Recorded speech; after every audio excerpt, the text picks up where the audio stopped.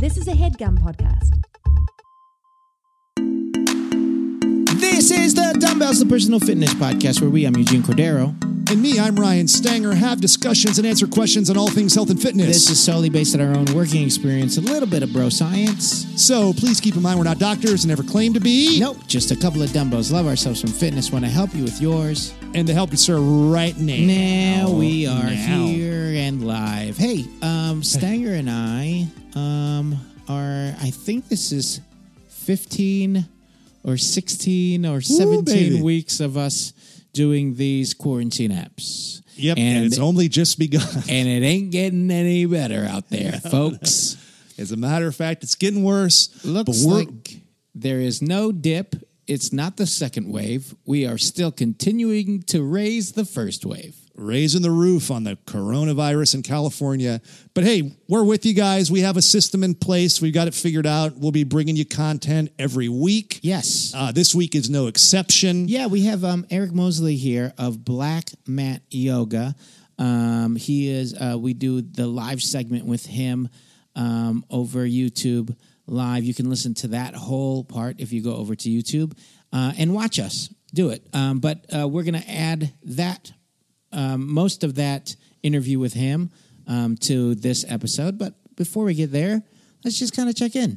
Yeah. How are you, dude? Here we are. You good? I mean, with everything changing and nothing changing and us still kind of being, quarantined at home because we're about 4 weeks out from this new baby. Oh, man. So, things are changing. Things are changing. It's, you know what, I'm going to sound like for the next 4 episodes, I'm going to sound like I have the most energy that I'll have for the next year. So I hope the Bell Babies out there are appreciating the energy that I'm bringing today because this is the best that I'm going to be able to do after a month from now.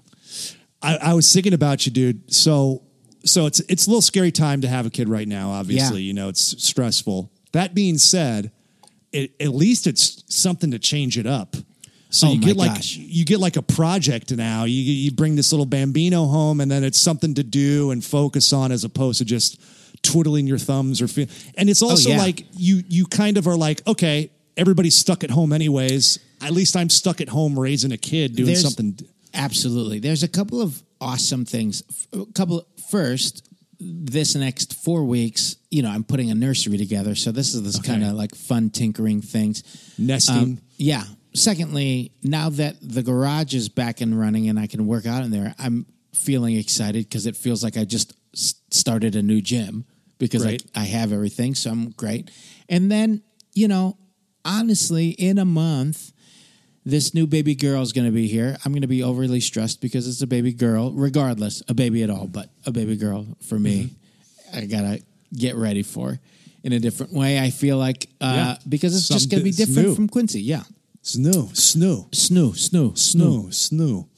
But what the great thing is, because nothing is really going to get moving yet, as far as work outside of this, and Ryan knows because he doesn't work as much as me, I am busy. And this gives me a good opportunity to be stuck at home and raise my child. And imagine how not busy I feel, Eugene. Yeah. So I'm just saying, if Hollywood had opened up, Stanger would be just hosting this alone again.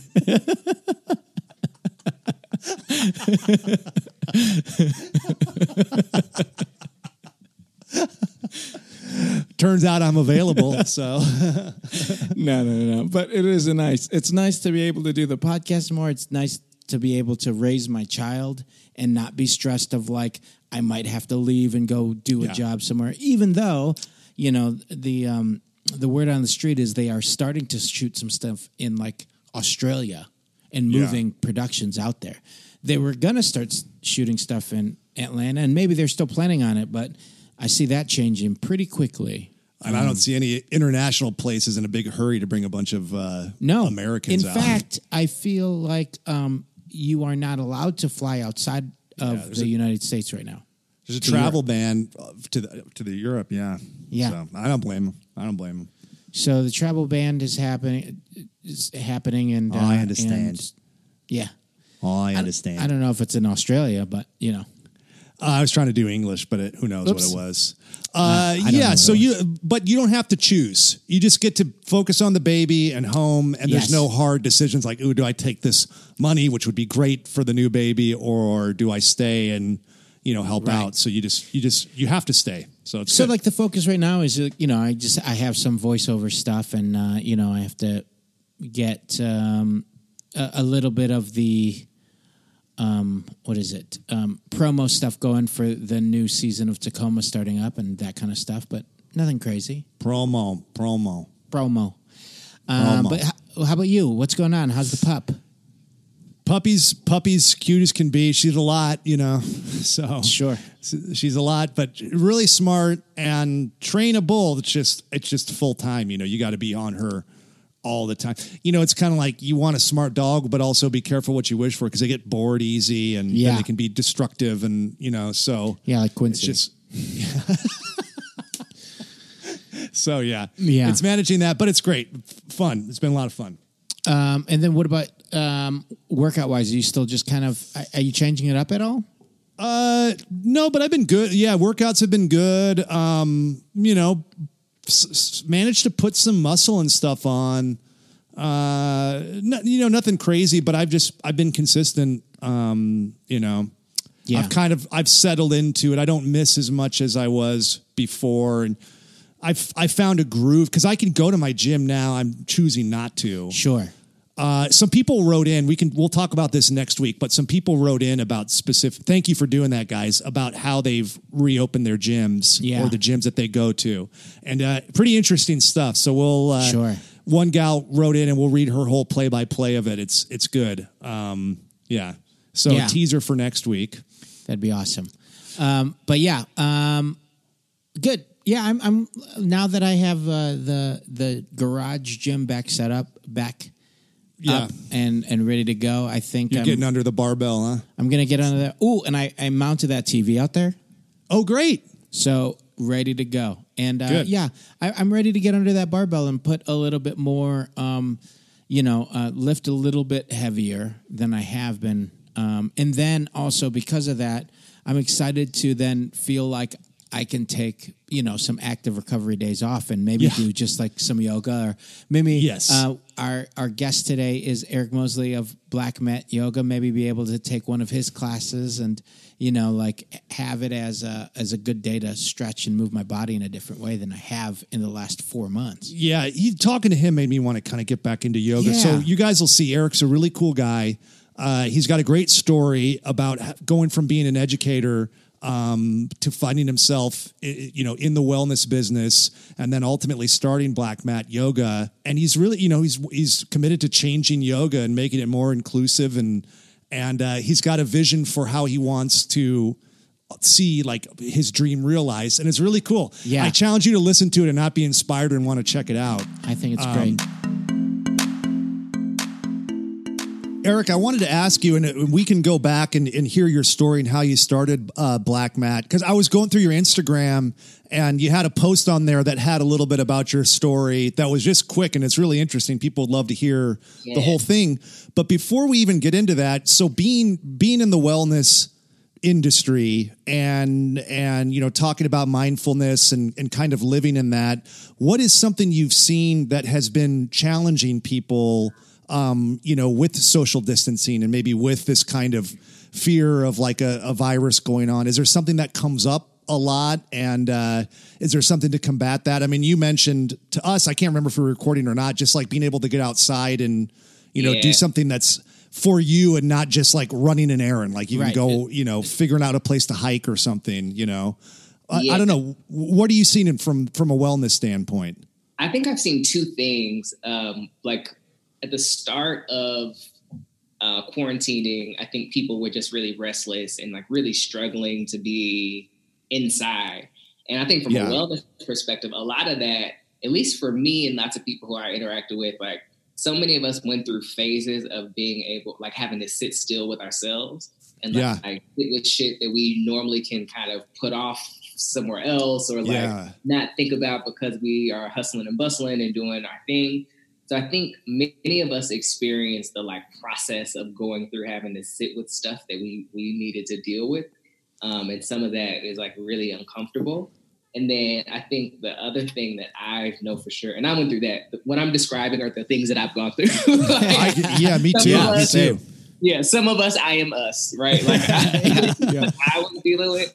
And then for me, being in a city like New York, where outside is kind of everything, and there are very few green spaces, and there are very few, like, I mean, trees that are just readily accessible. You know what I mean? Yeah.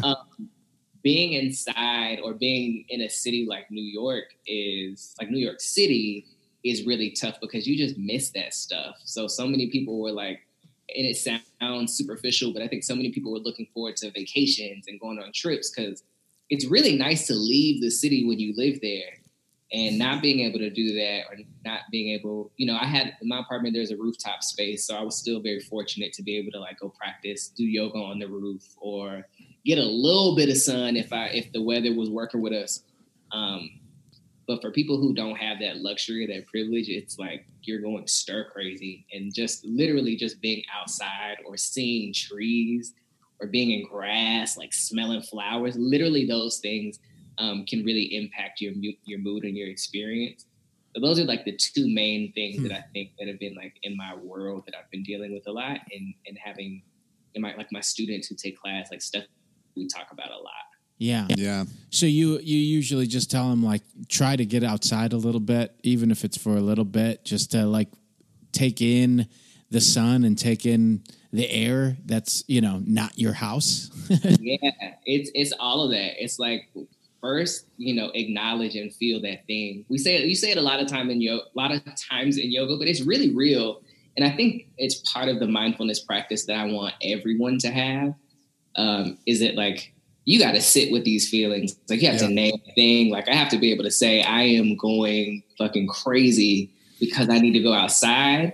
And then that will let me know that I need to go, like my next step should be go outside versus lash out on somebody who's asking me a question or, right. So being able to just feel what you're feeling. I'm sad because of this, or I'm frustrated, or I'm really proud of this, is like what I want everyone to be able to access, because that will make us just better people, because we don't know how to move. But I think that's what I've been telling people is first, feel your feelings. And then two, like if you can do something about it, then do something about it. And if you can't, then like, what can you do and do that thing? Yeah.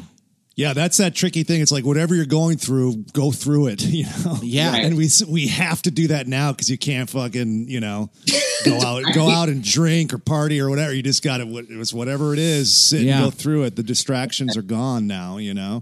You don't look on your phone so much. Oh, man. So let's go. Okay, so you grow up in Texas. Yes. So let's go. So walk us through it. How do you come to where you are now? Forwards. Yeah. I want to go all the way back to, he went to Texas. Okay, let's take it back. Yeah. So I grew up in. Let's hear it. Okay, I'm originally from a suburb of Dallas. It's called Cedar Hill, Texas. It's about, let's say, maybe 15, 20 minutes from the new Dallas Cowboys Stadium in Arlington. Okay. Southwest of Dallas. Went through high school in Texas. I went to undergrad in Atlanta. I went to Morehouse College. My background was in drama and English. I was a drama and English major in undergrad. And I also had, during my summers, I would intern teach with an organization that like college students and high school students could teach middle school students across the country. It was called Breakthrough Collaborative.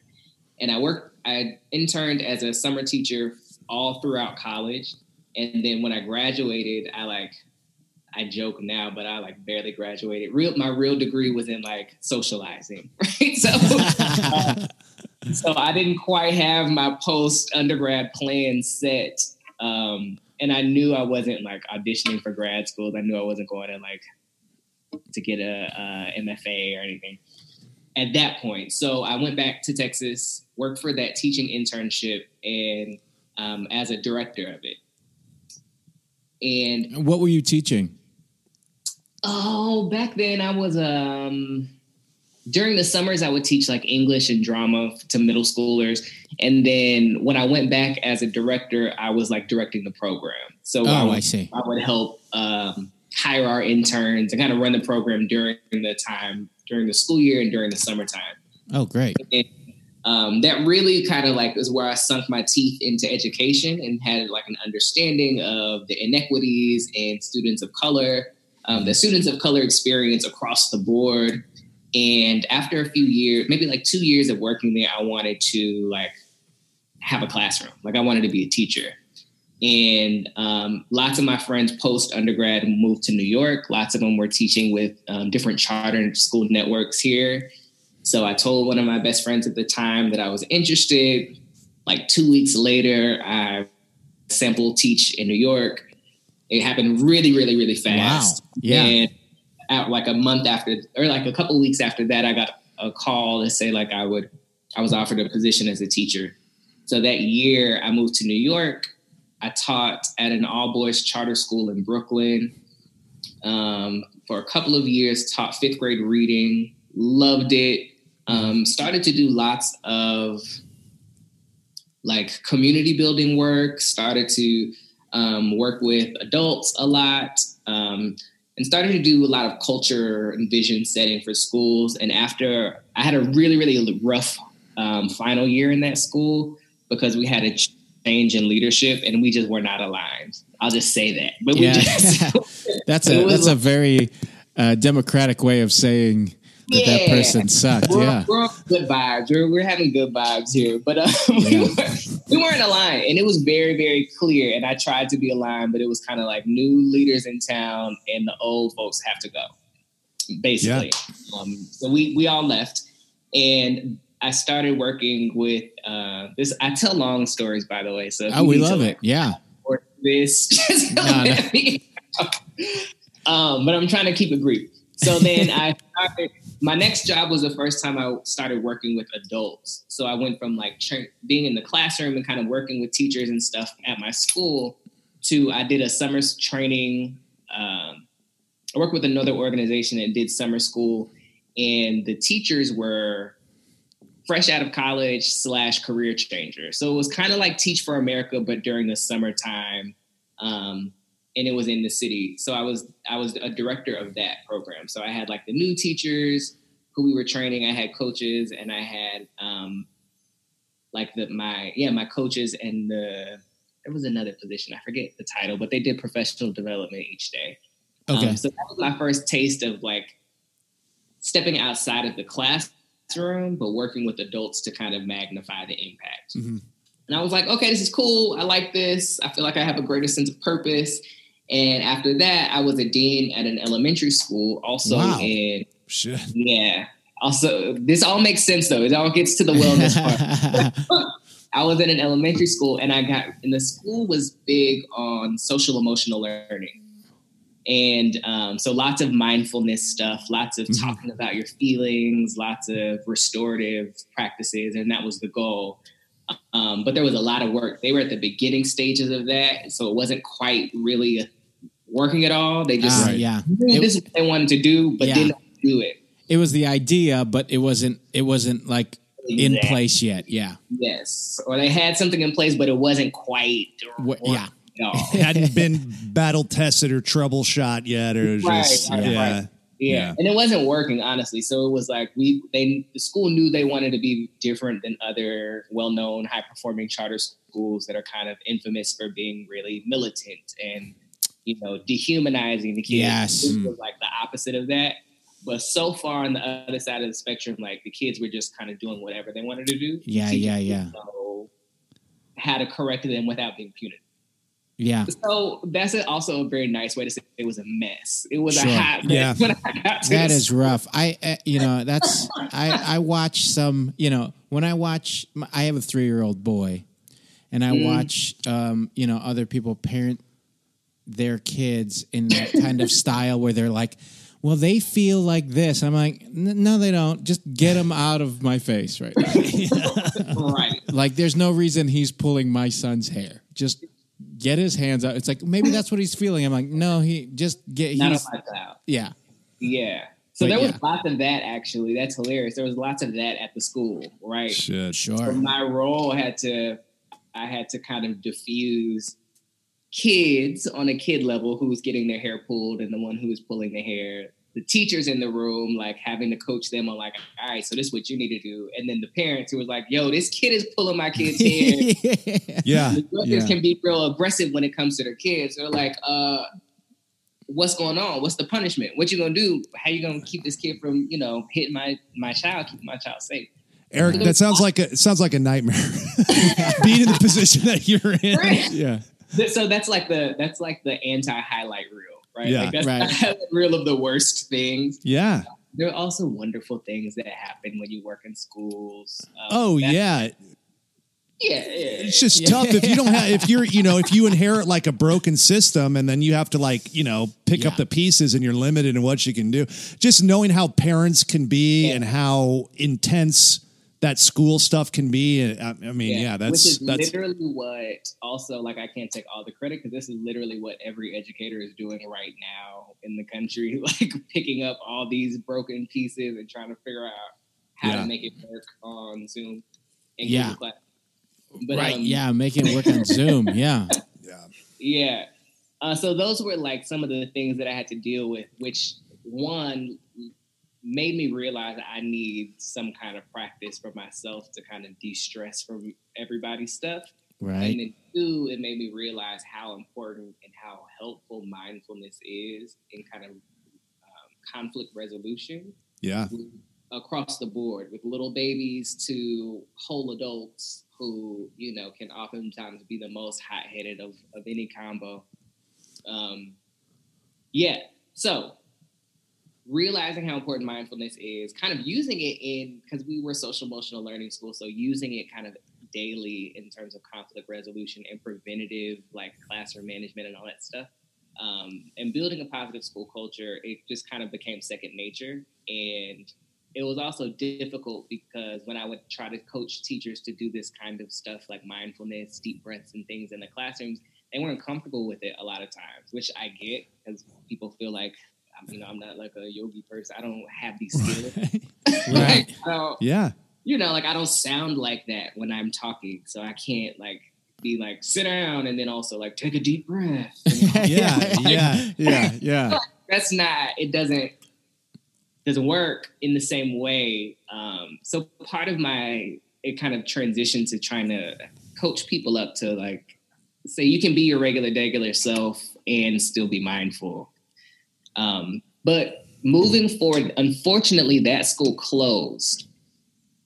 And it was a really, really traumatic year in which it was closing because with charter schools, you have to get your charter renewed. So it's like basically like your document saying this is who we are, this is what we're gonna do and how we're gonna do it.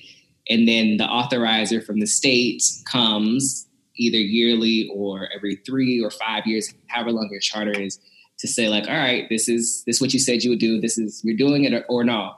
In our case, we were trying to, anyway, that's a long story, but long story short, school has closed and we had to kind of displace our kids and make sure that everybody got into a good school. Right. And teachers didn't have a job next year, so they were also interviewing, and it was another mess at the end of the year. At the end of that year, so I was really like, yo, I got to go to yoga every single day as a way to like keep my head on and to de-stress. And it was also, in retrospect, a little bit of an escape from kind of like everything that was happening. But while that was all happening, were you already connected to doing yoga? Were you already a yoga practicer? I had gone a couple of times in my life, but not for real. I didn't have like a serious practice until I was working at the school. And one spring break, I was like, you know what? I'm going to go every day during the spring break since I'm still here. And then I developed a habit. And then when the school year got crazy, then I was like, oh yeah, this isn't recreation. This is like my lifesaver.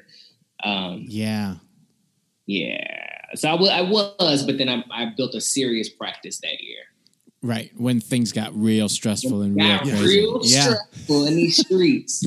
But then the other thing is that, which is really the kind of tipping point for me, is that in these yoga studios, and New York is a super saturated area, just like LA, and like it's a very saturated yoga like arena or wellness arena, but there are so few Black people that you see taking class or teaching the class. Mm-hmm. So there were lots of hurdles that I felt like I had to personally overcome to practice, especially in places that I would like try out. So I ended up finding a home studio that I felt really comfortable in.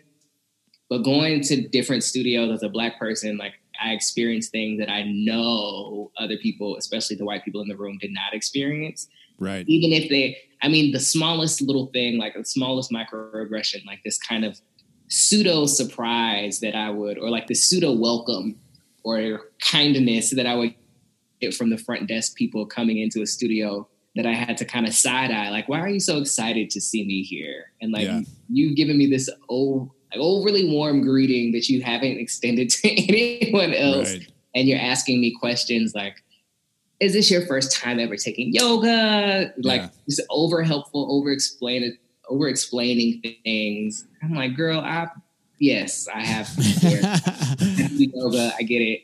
And not hearing those same questions being asked of the other people, even if it is their first time to the studio. So like little things like that were like big things. And that can sound trivial if you've never experienced something like that, where you've had to question whether or not you're being treated differently. But for me, it was like one of those things that I would instantly be triggered, like, oh shit, this is one of those studios. One of those studios, yeah. Yeah. And there's a lot of those.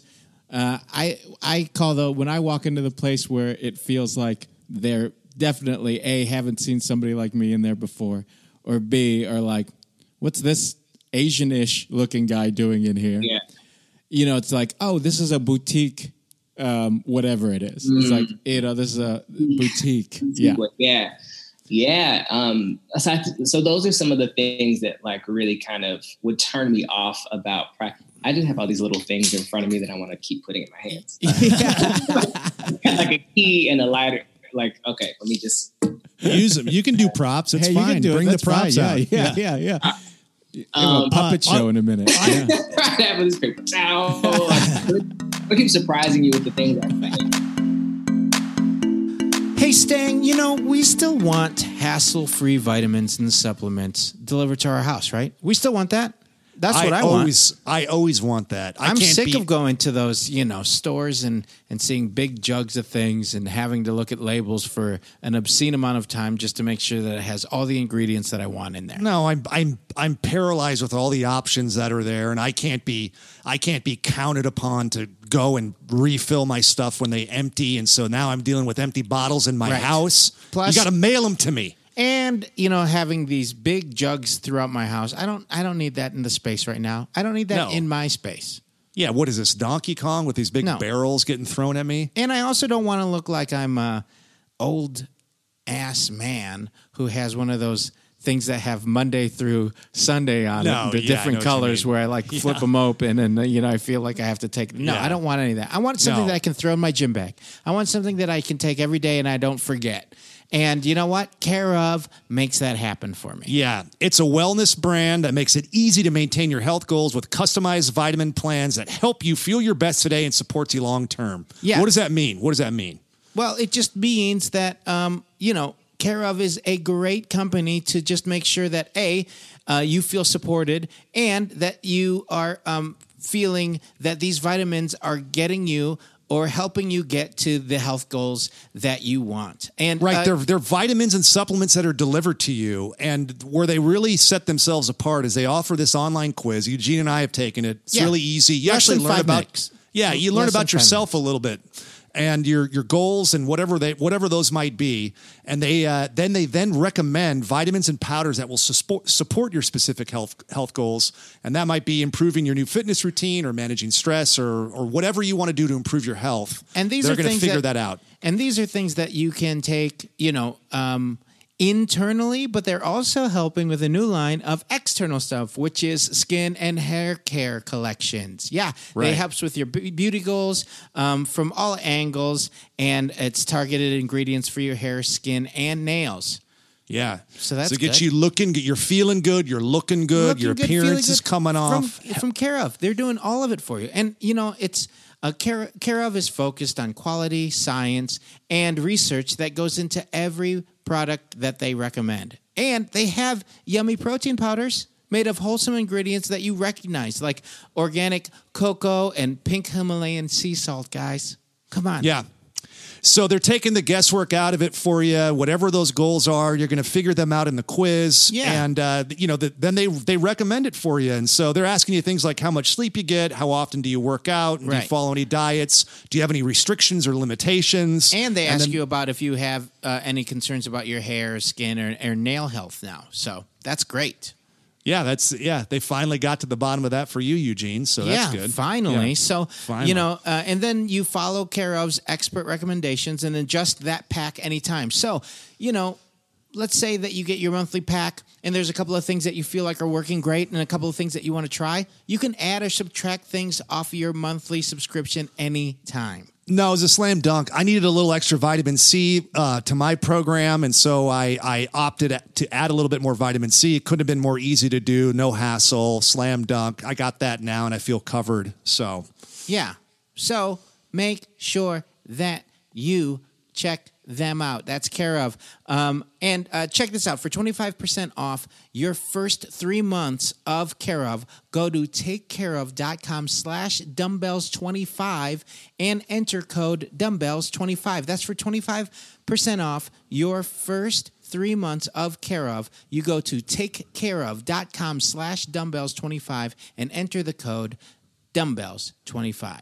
Imagine what you could do for your health in 3 months, guys. Go for it. Get the discount, try it for 3 months, and I promise you that you'll feel better, look better, and be happy that you did. Yeah, that's takecareof.com/dumbbells25 and enter the code dumbbells25. Something that comes up on the show a lot is people that aren't part of marginalized groups will say, I want to try yoga, but I want to be anonymous. I don't want them to be focusing on me or paying any extra attention. So I'm not going to go because they feel, shy or embarrassed or whatever.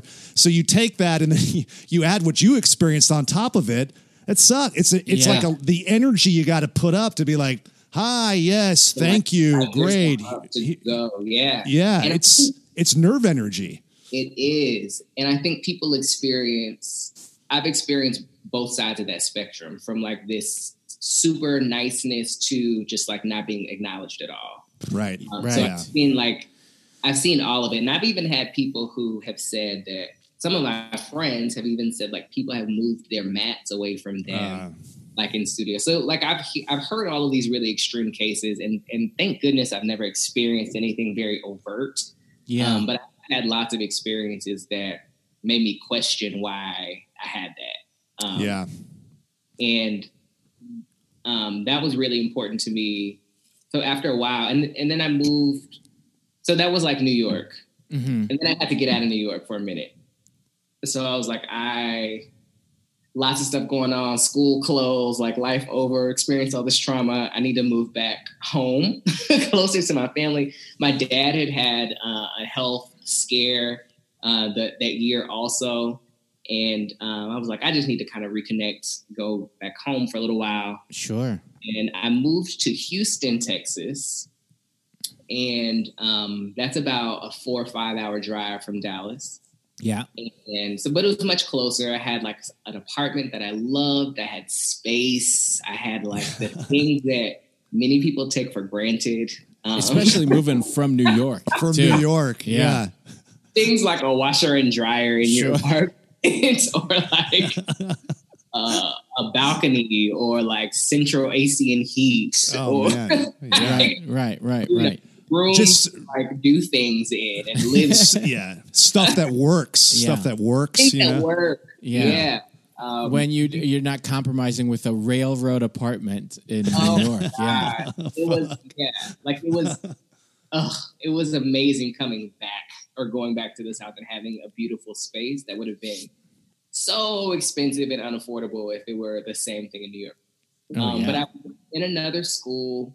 This time I had followed a former instructional coach who was the principal of a school in Houston, also a charter school, and was like, yo, you're doing all of these things that we actually need here. Just come. I interviewed, got the job, was excited. So this was a high school. So I had gone from teaching middle school to being a dean at an elementary school to doing the same thing, but for older students and teachers. I was really excited about it. The takeaway from this Houston chapter is that I realized that I was also not aligned with this school or system or leader.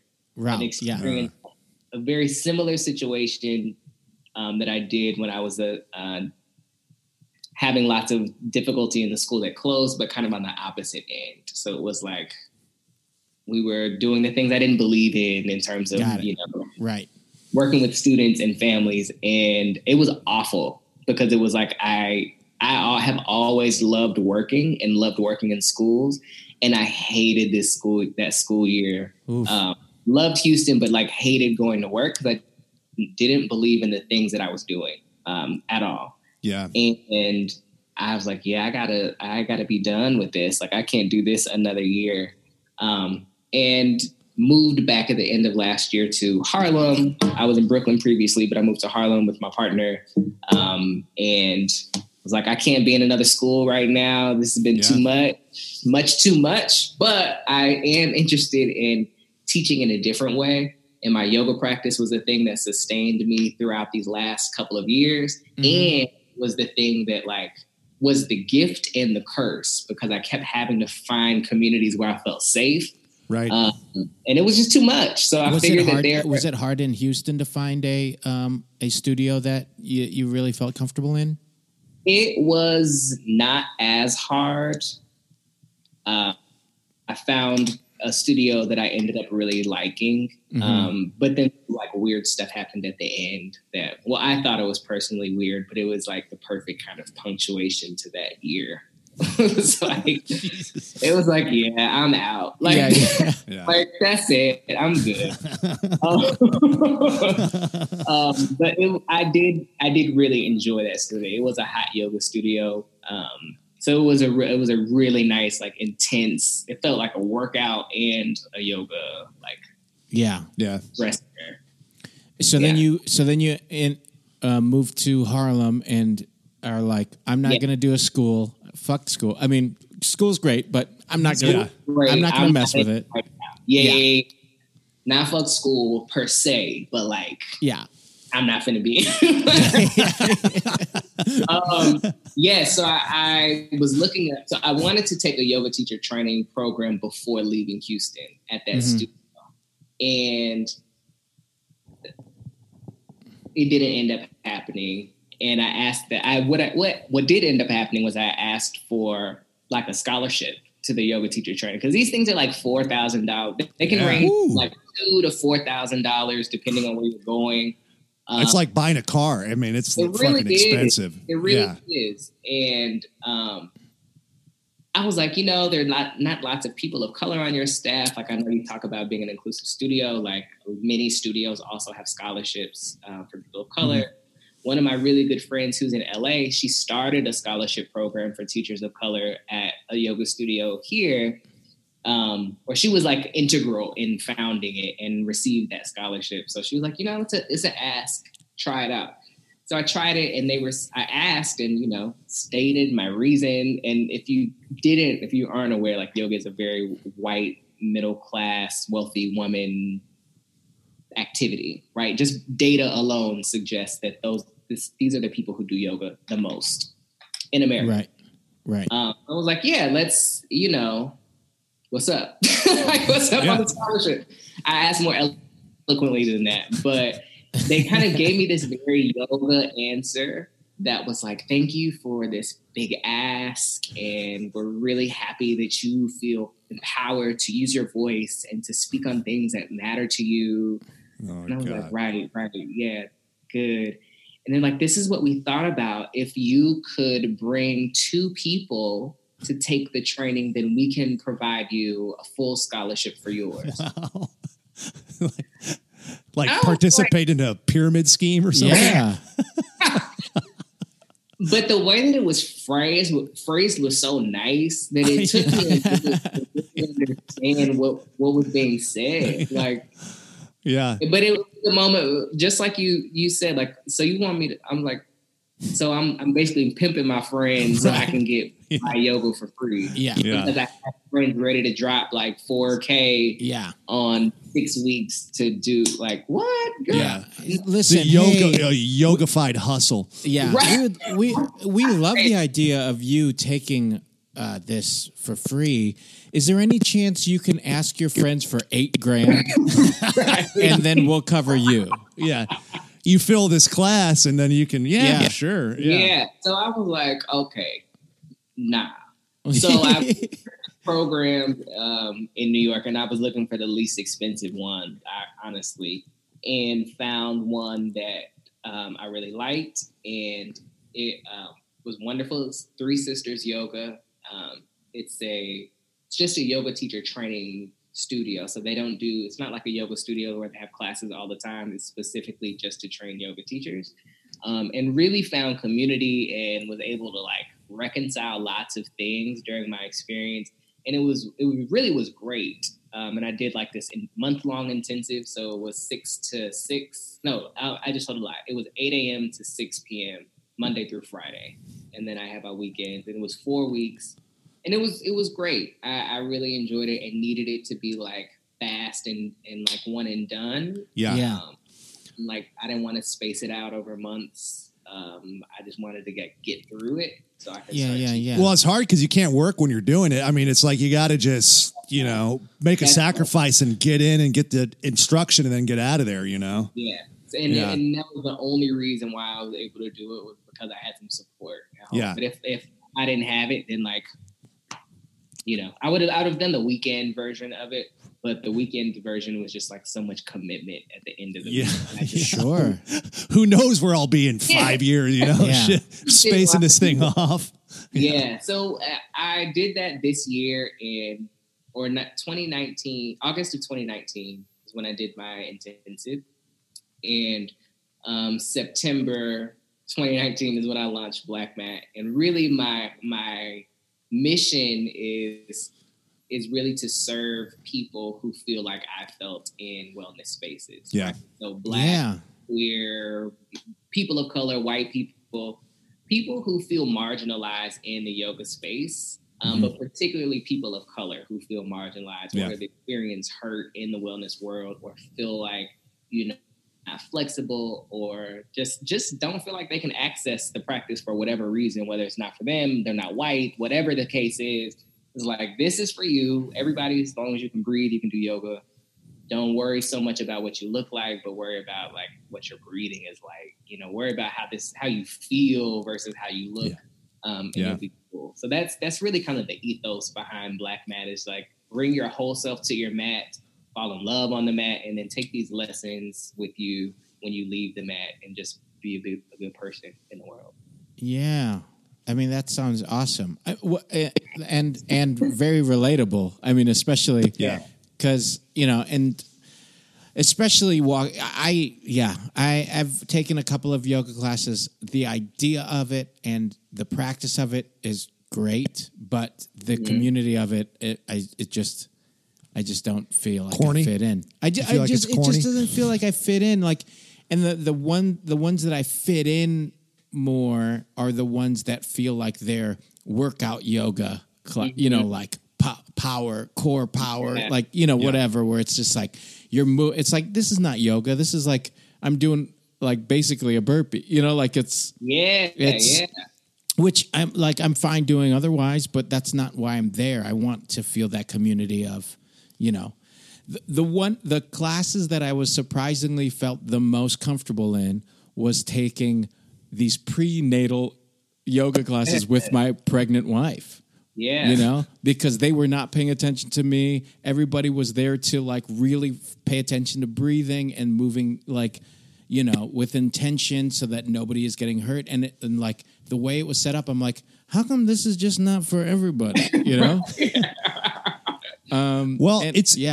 It's a pretty wild thing, Eric, and you could probably speak to this more, but I think somewhere along those lines, when it was kind of being introduced in the States, it got co-opted as this kind of status thing for for money and, these kind of wealthy, affluent neighborhoods. The first time I really took a class, I was a personal trainer, and I was living in LA, and I started training people in Brentwood. It's a really nice, upscale assholes. Bunch of assholes. Yeah. Bunch of rich assholes live out there. Bunch of rich white assholes around. Those neighborhoods. LA. Yeah. But it was, I took a class there at a yoga studio, and it had only, you just see it in movies. This is 15 years ago. You'd see it in movies, or it would be a punchline like yoga. But I took it there and it was I got a workout, and I thought, oh man, this is amazing. But it was literally only middle-aged white women taking the class. And it was a big, it was a show-off thing, a kind of SUV soccer mom type thing, And I would tell people hey, do you ever do yoga? Nobody really even knew what it was, but this is the only, or if you did find somebody that did, they had access to it in some kind of similar neighborhood somewhere else. So yeah. And then it's a contest to see who's got the nicest yoga clothes, all that kind of shit. And it's so contra to what yoga is. Right. And that's how still a lot of studios feel to me, outside of taking that prenatal yoga, the teachers for that felt so supportive and so focused on every student, where when I've taken classes at other studios, it either feels like a CrossFit gym where it's just you have to do it hard, and if you do it hard, then everybody respects you, or it's 5 women talking to the teacher, they're all kind of gossiping, and then they're oops, we got to start, and then it's kind of for them, it's for those 5 women. And they can kind of giggle through certain things, or they walk by, and then it feels exclusive. Yes. Yeah. And it's a lot to want to try. And if you have all these fucking barriers up against you, people just aren't going to do it. They're not going to fucking do it. And that's a bummer, because then you miss out. These people miss out on what could be potential, for you, it saved your life, going through all the shit that you were going through, Yeah, and have had those same experiences, right? And I think that's the crazy thing about community is that, especially in places in wellness, where you might have a following, a teacher might have a following, or you might have your favorite teacher that you like to, chop it up with before or after class. People who are new to that, it reads as oh, there's an in crowd and I'm on the outside, right? Yes. Unless the teacher or somebody in the class makes an effort to greet you or acknowledge you in some way, which people have done with me in classes, said hello, or oh, hey, what's your name, next to the mat. Those are the experiences where you feel oh, okay, yoga is cool. This nice person spoke to me next to my mat, or the teacher asked my name and came to introduce and asked if I had any questions or injuries or something those are the things that bring you in community, make you feel welcome.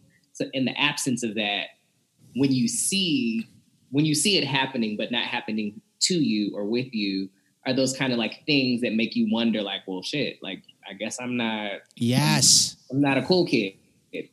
And throw race into it when you are the only person, or any kind of identity marker, when you are the only one that you can see visibly of that identity in any space, it can bring anxiety in that same exclusive feel where you are aware of your otherness really quickly. And that's something that is difficult when you're trying to meditate or not worry about how you are showing up.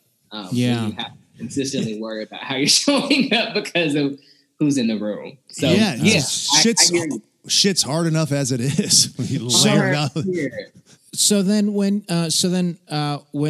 when Black Mat Yoga, when you started it in September of 2019, and your focus was that, your your students, the people started practicing with you, what were their main hiccups that they kind of had to get over in order to, start practicing regularly? Were there, because I feel like now that's the inviting thing, which I'm happy about, then I'm just like, then all of the other stuff, it's like, oh, now I'm accepted. Okay. Well, I'm not flexible, or whatever. Like that's probably the biggest thing that I hear is like, I'm not flexible. I can't do all this stuff. Yes. I think that's the biggest thing is like people feel really intimidated because they're not flexible. And I saw this meme that was really funny. It was like yoga teacher, or it was like student to teacher, I'm not flexible. And then the teacher was like, you mean mentally or physically? And then the student was like, oh. But I think about that too. Like, that's a real concern because there is a level of like mobility you have to have in order to practice the physical yoga, like yoga asana is what it's called, like the physical movement. But really, my breakthrough happened is when I stopped worrying about the poses and really started connecting with my breath. Mm-hmm. That's when I realized, like when I started focusing on that, then the body stuff just came. And I think yoga is great and challenging for lots of people in the sense that you don't see progress as quickly as you see it with like working out, maybe. Like you can do one workout in the gym and look in the mirror and see a whole different body, right? You're like, oh, I'm like, my muscles are pumped. Right. Yeah. It may or may not be true, but you can like be staring in the mirror, like flexing, like feeling yourself after a good workout in the gym. Yoga is not always that way. Like it might be maybe one day, but really it's like I do this stuff that seems really uncomfortable potentially. And then maybe a month after doing it, you're like, oh shit, I can touch my toes now. Or like, wow, I can hold this pose and I can do it before. And it's not so direct and it's not so pronounced. That change is gradual and it'll come up, when you don't cuss somebody out for cutting you off or when you take a breath with your kids. It's like it's up in different ways. It's not like gold star for you at the end of the day. And that can be like the benefit, one of the benefits, and one of the really challenging parts about yoga is you don't get that like immediate gratification other than feeling like very relaxed when you come out of a class. Right.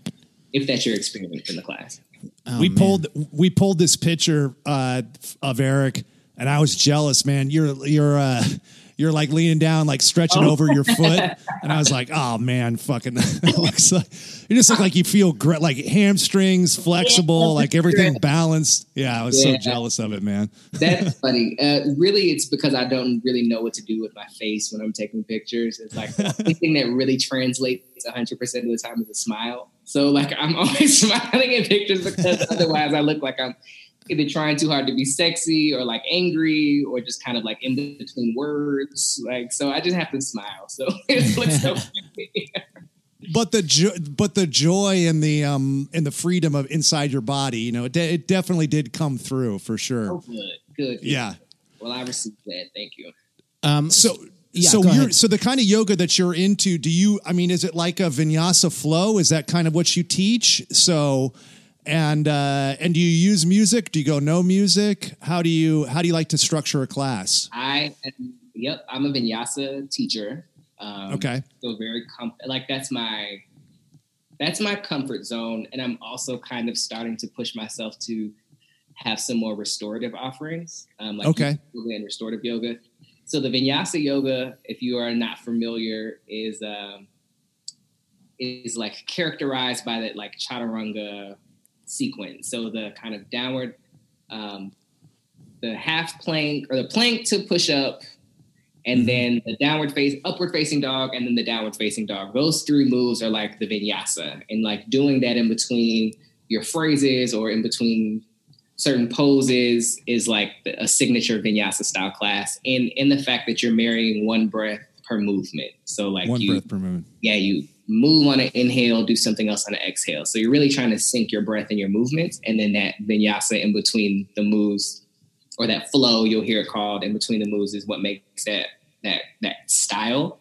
And then the restorative is very much kind of like using props, pillows, and blankets and stuff to really get a good stretch. It's less about the power and more about like holding poses for a couple of minutes and really seeing the effect of holding something for a really long time with lots of support. So those are the two main classes or kinds of yoga that I teach, but I teach different classes that have different offerings. So there were times where I stopped going to church and would go to yoga instead. And then pray during my, use my time, my practice to try to connect with God closer. Oh, wow. Yeah. Cool. This can be yoga too. And then there were some times on Sundays where I would play gospel music and have a church experience or a worship experience, but use yoga to do it. So I teach a class like that on Sundays. And then on Wednesdays, I teach a happy hour class. I'm teaching it tomorrow. I took some time off since I've been traveling, but tomorrow I'm teaching a happy hour class. And that one is a very it's a quicker flow and a poppin' playlist. So it's very R&B. I'm a very R&B type person. Mm-hmm. So I definitely use music to kind of create a vibe.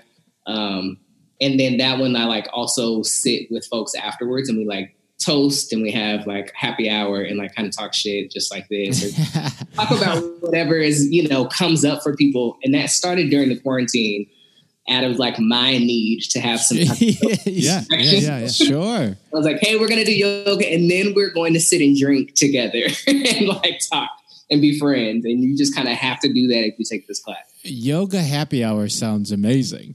It's popping because we'll cheers in the camera and then so there were, right. I mean, what else do you do? Yeah. When Insecure was on, I'm a huge Insecure on HBO fan. So there were Insecure themed weeks where we would talk about friendship dynamics. So what's going on with, oh, great. What do you think is going to happen here? Or if you were a character on the show, who would you be and why?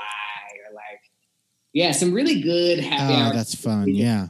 I mean, you're creating a community, man. Yeah. Absolutely. Yeah. And it feels really good because it's, you don't have to worry about, and with quarantine is you can do this at home. So you're in your house and you're making community with people that are similar, and you don't have to worry about this. You might have worries, but they're not the same things you're worrying about when you're in a studio. Yeah. You. Hey, Stanger, did you know that you can refinance your credit card balances and it can lower your interest rate and save you a bunch of money? And you don't have to be a financial expert to do it. You know what you do need? You need a company. Buddy. Yeah. Yeah. You need a company like Lightstream. Yeah. Yep. Yeah, you do. You do. You can get a fixed rate credit card consolidation loan from Lightstream, and it could save you thousands in interest. Rates start as low as 5.95% APR with autopay and excellent credit. That's lower than the average credit card interest rate of over 19% APR, dude. Right. So most of the people out there are paying over 19%. And so there, you get that 5.95%, you're going to make a lot of savings. And you can get a loan from $5,000 to $100,000, and there's absolutely no fees. So you're saving there too. Yeah, and the application is 100% online, so you can get your money in your bank account as soon as the day you apply. Lightstream believes that people with good credit deserve a better loan experience, and that's exactly what they deliver. Yeah, let's say, stuff got away from you a little bit. Yeah. You're locked into a really high interest rate, and you're paying a ton a month. Go online, check it out. See if that 5.95% beats what you're paying now. If it does, then it's a no-brainer. Get that money today and then start saving right away. Yeah. And here's a testimonial from somebody that's actually used Lightstream. They heard the commercial, they checked into a consolidation loan, and just a few hours later, he had his approval and funds were ready to be transferred. Awesome. The guy said it was awesome. So easy. That could be you. And especially if it's 100% online, you don't have to worry about leaving. You don't have to worry about it taking too long. You'll get the results pretty quickly, and you'll be on your way. Hopefully, saving thousands in interest with a credit card consolidation loan. From you don't have to comb your hair. The last time I tried to get a credit consolidation loan, I spent 4 hours combing my hair. I missed the goddamn appointment. That's horrible. So you do this online, you're good to go. Listen. If you apply today, Dumbbells listeners will get a special interest rate discount and save even more. But the only way that you get that discount is if you go to lightstream.com/dumbbells. That's lightstream.com/dumbbells. This is subject to credit approval. Rate includes a 0.50% auto-pay discount. Terms and conditions apply, and offers are subject to change without notice. Visit lightstream.com/dumbbells for more information. How were the classes structured before the quarantine happened? Were you doing it at a certain studio?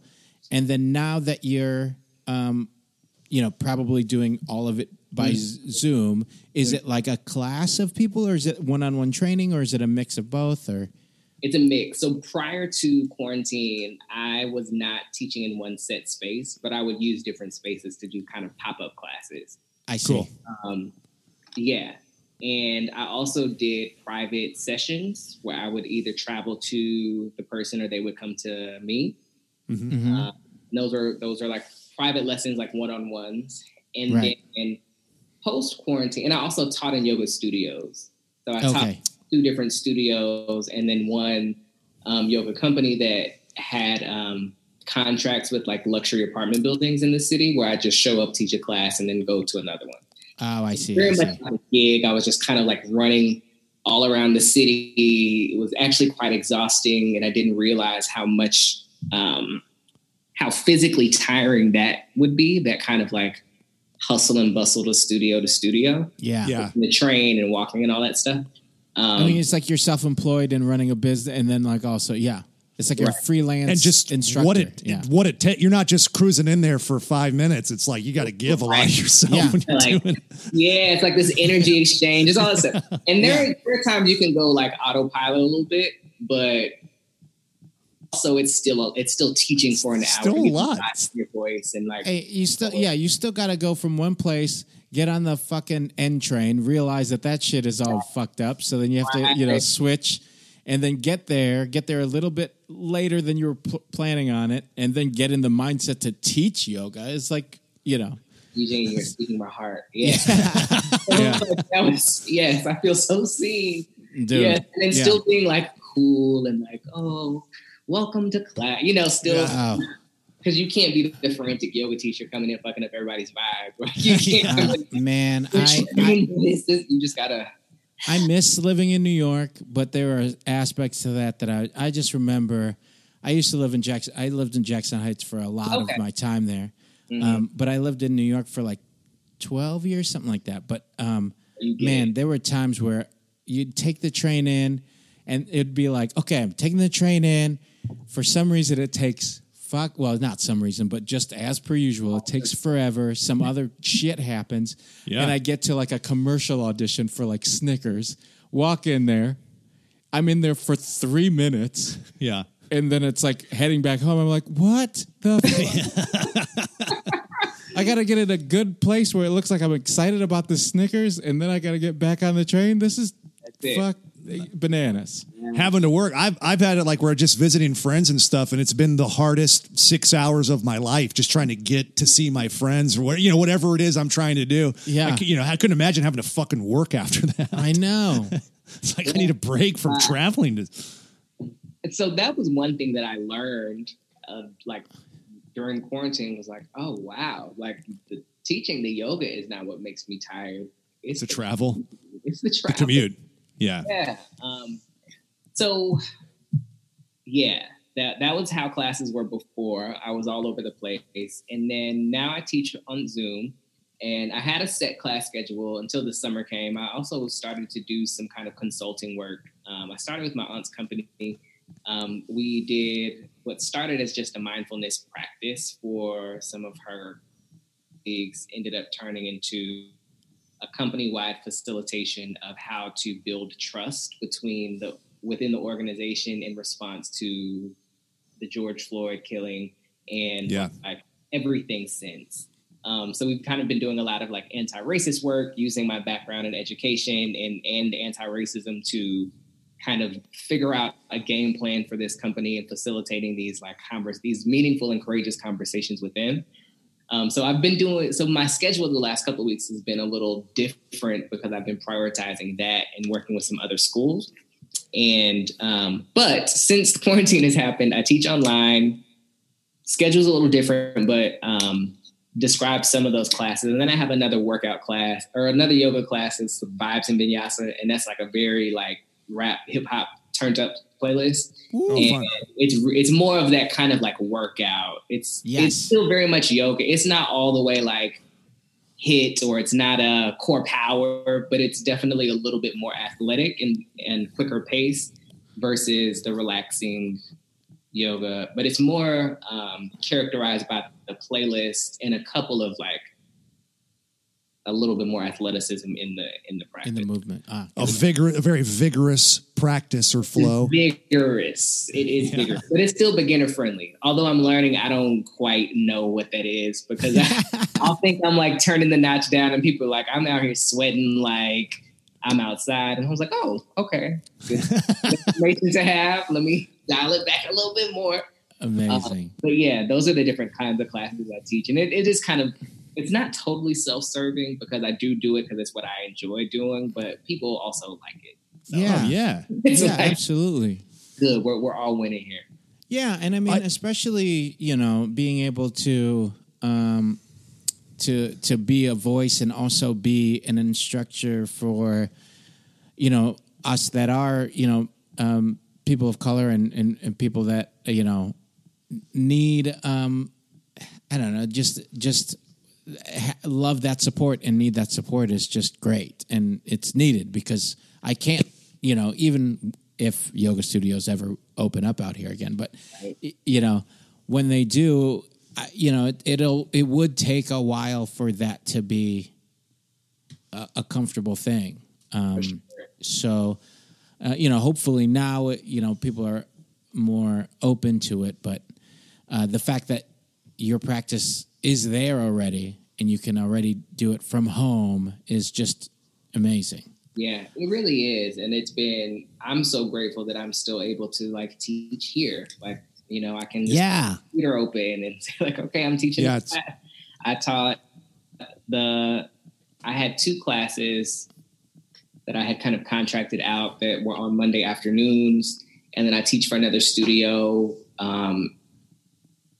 It's at noon Eastern time, but it's 9 a.m. here on Thursday. So it's, it's like I can work remotely. I'm like it's really strange. I've never had this kind of freedom. Like it's cool. Like professionally, like in a school, having to be there, like, before the sun comes up to staying there until it goes down. Oftentimes I'm just like, I can just be wherever and open a computer and teach a class, or I can not. So it's really nice. I have 2 questions. So what would be your dream, when all this calms down? Would you want to open your own studio? Would you want to have like franchise, like multiple studios? And then 2, and this gets into like a whole bigger discussion and, and it's not, there's no easy answer to it, but is there anything, given what you're trying to do, that people that have some power and influence in wellness, is there some steps that they could take, or like the first steps they have to take that they could take to be more inclusive or to improve their representation, in that industry? Yeah. So two big questions. The first, with no easy answer, but the first one, as far as what you would want to do, like what's your dream, like long term? I would love, and I don't know where this would be, but I would love an event space. So I think the sad, that's cool. Truth is that I think the yoga studio model is like a broken system, and fingers crossed that they will still be able to survive. But I think that, you hear all the time that it's really difficult for studios to stay open. And we can see that now because they're so reliant on each membership to pay the bills and the teachers. And it's just a really hard thing to do really well, and not be completely dependent on your membership. Yeah. I would love to have, and this might change too if we start having, or if we never have in-person events again, I don't know. But I would love to have a space that is used as a yoga studio and a space that you can rent for things. And during the day, it would be like this I have a really specific aesthetic, like design aesthetic. So it would be this very like boho luxe. It would feel like a boutique kind of fitness studio or yoga studio. Like this luxe, boho, very Black feeling space. And I say Black in that like it is clear that there's like Black representation here. Yeah. But also very dope. So like I think a lot of times when we go into spaces that we like that are very welcoming, they have a very like soulful vibes. And I think that's what we love about them. So that's what I mean by like a very Black space. Just like a dope vibe that's like feels very kind of high end, but not exclusive, like you don't belong. Just like when you go to a night, I feel like there's a difference when you go to a nice place and you're like, oh, this is like too nice. This is too stuffy. And you go to a nice place and you're like, oh, okay. Like I can see myself here. I belong here. I want like if that feel like I'm excited to go to this place because it is nice. Not like I can't go here because I'm not good or it's too nice. It's like when you check into a hotel that you paid a good amount for, but you went like, okay, this is It's the like, that's it. Or like a house that's too nice. It feels like a museum. Like it doesn't feel like a home where you would want to live. You know? So I would want it to have those vibes. In the daytime when it operates, it'd be like yoga studio, little coffee shop, plant store, like all the things. And then it could also be rented out for like dinners and events and community like things and very active in like social progress. Community space that is very much nice and functional and versatile. That's what I would really love to have. And the work would be yoga classes. I would also do like consulting work or like there'd be like lots of like Black Mat could be the umbrella and then the services that we provide could be lots of different things. Right. From wellness to like consulting to education to all those things. That's cool. That's awesome. Yeah. That's the. And then the second question. This is a hard question. It's a bullshit thing to lay on you too, but I figure while you're here and, you know, having worked in all sides of it, you know, I don't know. Yeah. It's hard. I think what I'm seeing the most, so since all of this has happened, since the protest started, I've had an influx of like, probably like 700 or 800 like white followers on both of my pages. And for me, like it's a very small, for me, a one person kind of show, that's a really big influx in the last like month or so.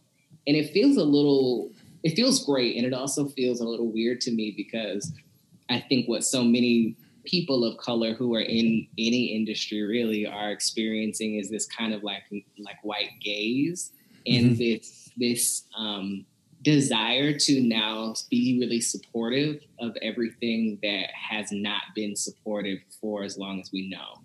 So for me, it's this kind of like weird space of like being like, okay, I guess this is what change kind of looks like. And accepting that and also being really clear about like not being distracted in terms of like what also really needs to happen, like the question that you're asking. Like visibility is like nice and it's kind of like level one of inclusion. But like what are the things that are actually wrong here, right? Like people of color and like people who have brands that are people of color in the wellness world just don't get the type of support financially, don't get the type of like access to certain people or certain platforms. And this is a trend, right? People of color have under one thing that's super common, especially right now, is that brands want to hear Black voices and want Black people to like be on their platforms, but don't want to pay them. Right. Like don't want to or relinquish any ownership of the brand or anything. It's just, So I think, the one answer to the question that is like also a very large answer is like, I think everybody needs to kind of just take a minute and take a breath and then see like what ways are we causing harm and how can we fix it? And I think the most extreme thing that people are experiencing is like, I have to give up my company, or like I have to, you know, like I think in the beauty industry, there was this pull up campaign where everybody had to post like their diversity makeup from top to bottom in the organization. Stuff like that is like, shit, everyone has to be aware of where they are and then like make a plan from there. So maybe it doesn't mean like you just have to break your company in half and give it to every person of color that you know, or like in tiny pieces, but maybe it means like we're going to do X, Y, and Z when we market, when we promote.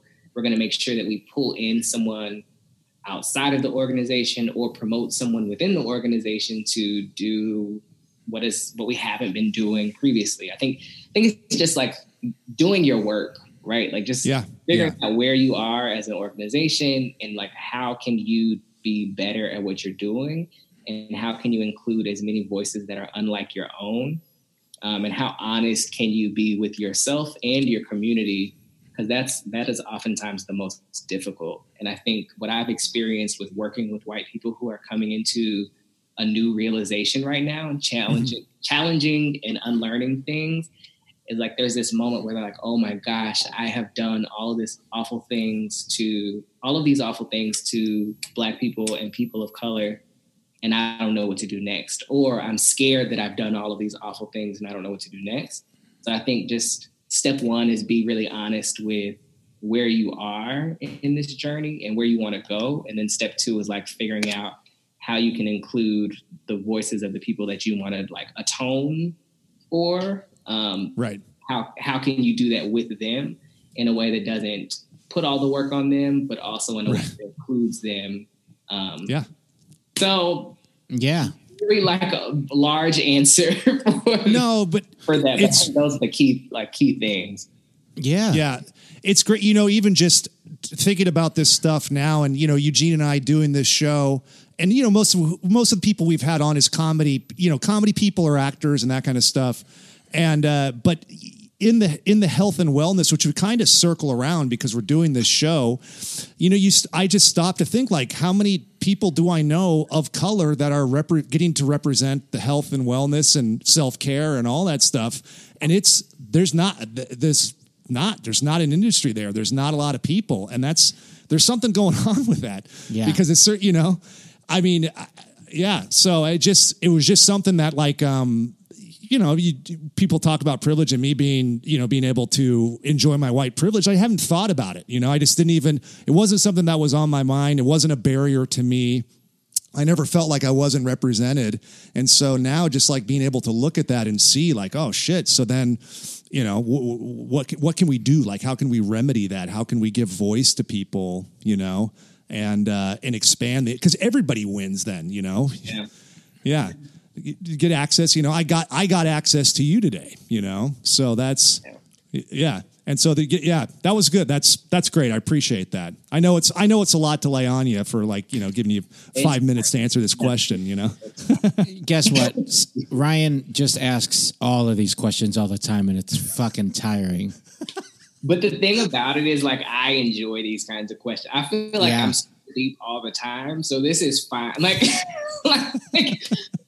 Lacey and I, my cousin, we joke. I have another friend named Zuri who Lacey knows also. And Zuri and I can sit and talk like, we have this joke where we're like, we're just kind of manifesting our divine energies to get, like, we can talk about this fluffy stuff, this stuff that feels real fake to people, like very yoga or like super deep all the time. Like, I actually love it. So you can ask me questions. That's great. Real quick. So Lacey, where do you stand on? Lacey likes to show her back bends. She's got a good back bend. Is she executing that move properly? We execute them differently. So Lacey, you execute them different. Lacey has a background in like cheer and kind of gymnastics. Cheer, right? So Texas. Yes. Texas cheer. Yeah. So I took that photo that she posted recently, and she took some photos of me too. But her back bend is like she gets into it from standing up, and I get into mine from like laying down on the ground and lifting up. And it was so funny because we had this moment where she's like, "Oh, I can I'll spot you. And I'm like, no, I'm uncomfortable with that. I have to do it in my yoga way. Like, Yeah. like I have to lay on the ground and lift up. I don't want to injure myself. My body is my instrument. Like all that shit. I was like, I can't get into it this way. So they're just different. Hers is more cheer and stunt, and mine is like, inhale up. Right, totally. She talked about the cheer on the show, and I've seen her do the back bend on stage. You know, I mean, she can athletically get into it. Yeah. She does. She's got some party tricks, which I love. What's a good way to, if people want to take a class from you or sign up for the happy hour yoga? Yes. So how is a good way to contact you and and possibly take a class or something? The way is to follow me on Instagram. It's Black Mat Yoga NYC on Instagram, and there's a link in my bio where you can go to the website. You can log on or register for online classes. You can buy packages for like private yoga if you want to kind of have some of those one-on-one sessions. The classes are typically really intimate and small. They're usually from like 3 to 10 people. So it's pretty like a very kind of intimate experience. But that's the best way is through Instagram. And I try to post. My class schedule is a little inconsistent right now because I'm kind of in this weird, like kind of on vacation, still quarantining, still teaching, kind of taking a break. But I am teaching a class tomorrow, and it is 5:30. The happy hour is 5:30 Eastern time, so it's 2:30 here. So it's like afternoon, but that's a real happy hour. Yeah, Wednesday, right? It's Wednesday. Yeah, hump day. Yeah, Wednesday. Who knows what day it is anyway? Who knows? It doesn't matter. Midday. The sun is going to be out, so you can do it outside. You can have and it doesn't have to be alcohol. You can have whatever. Water or juice or something. Well, listen, if you're on the West Coast, we're going to get shut down again over here anyway. You might as well do this yoga class. Get a yoga practice going. Well, that's a good thing too with Eric and Black Mat Yoga. If the classes don't feel that consistent right now, it's okay because hey, it's you got time. You got time, and if you are just wanting to check it out and like learn, start your practice, it's like it like makes that commitment feel a little bit easier because it's like, well, he's only teaching a couple, so I'll just jump into this one and then jump into this one, and for sure, and talk about Insecure a little bit, or whatever else. Yeah, there's usually always some kind of like social component of the class, just because I think it's really important when you're holding space, like for people to be seen, you need to like say hello Ryan, hello Eugene, like I need to call you by name is what my grandmother used to say. So I do always have some kind of like get to know you, check in, and then we practice. It's not one of those like you just log on and turn your screen off and like just we gonna check in and then you can turn it off. But make that part clear. Like we're gonna say hello and then you can do your thing, but it's not one of those just like log on, log off. So it's like I'm gonna say hey. Great. All right, Bell Babies. We did it. Thank you for joining us again this week. That was Eric Mosley of Black Mat Yoga. You can catch him on Instagram. It is Black Mat Yoga NYC is the Instagram handle. It's also in our Instagram feed, link to it. He's got a link to his classes, his schedule, and he posts on Instagram about his upcoming classes. Right. In his bio, you're able to, sign up and do all of that and see what even though his schedule is changing, or as we like to call it, flexible, you can see what ones are available and hopefully sign up.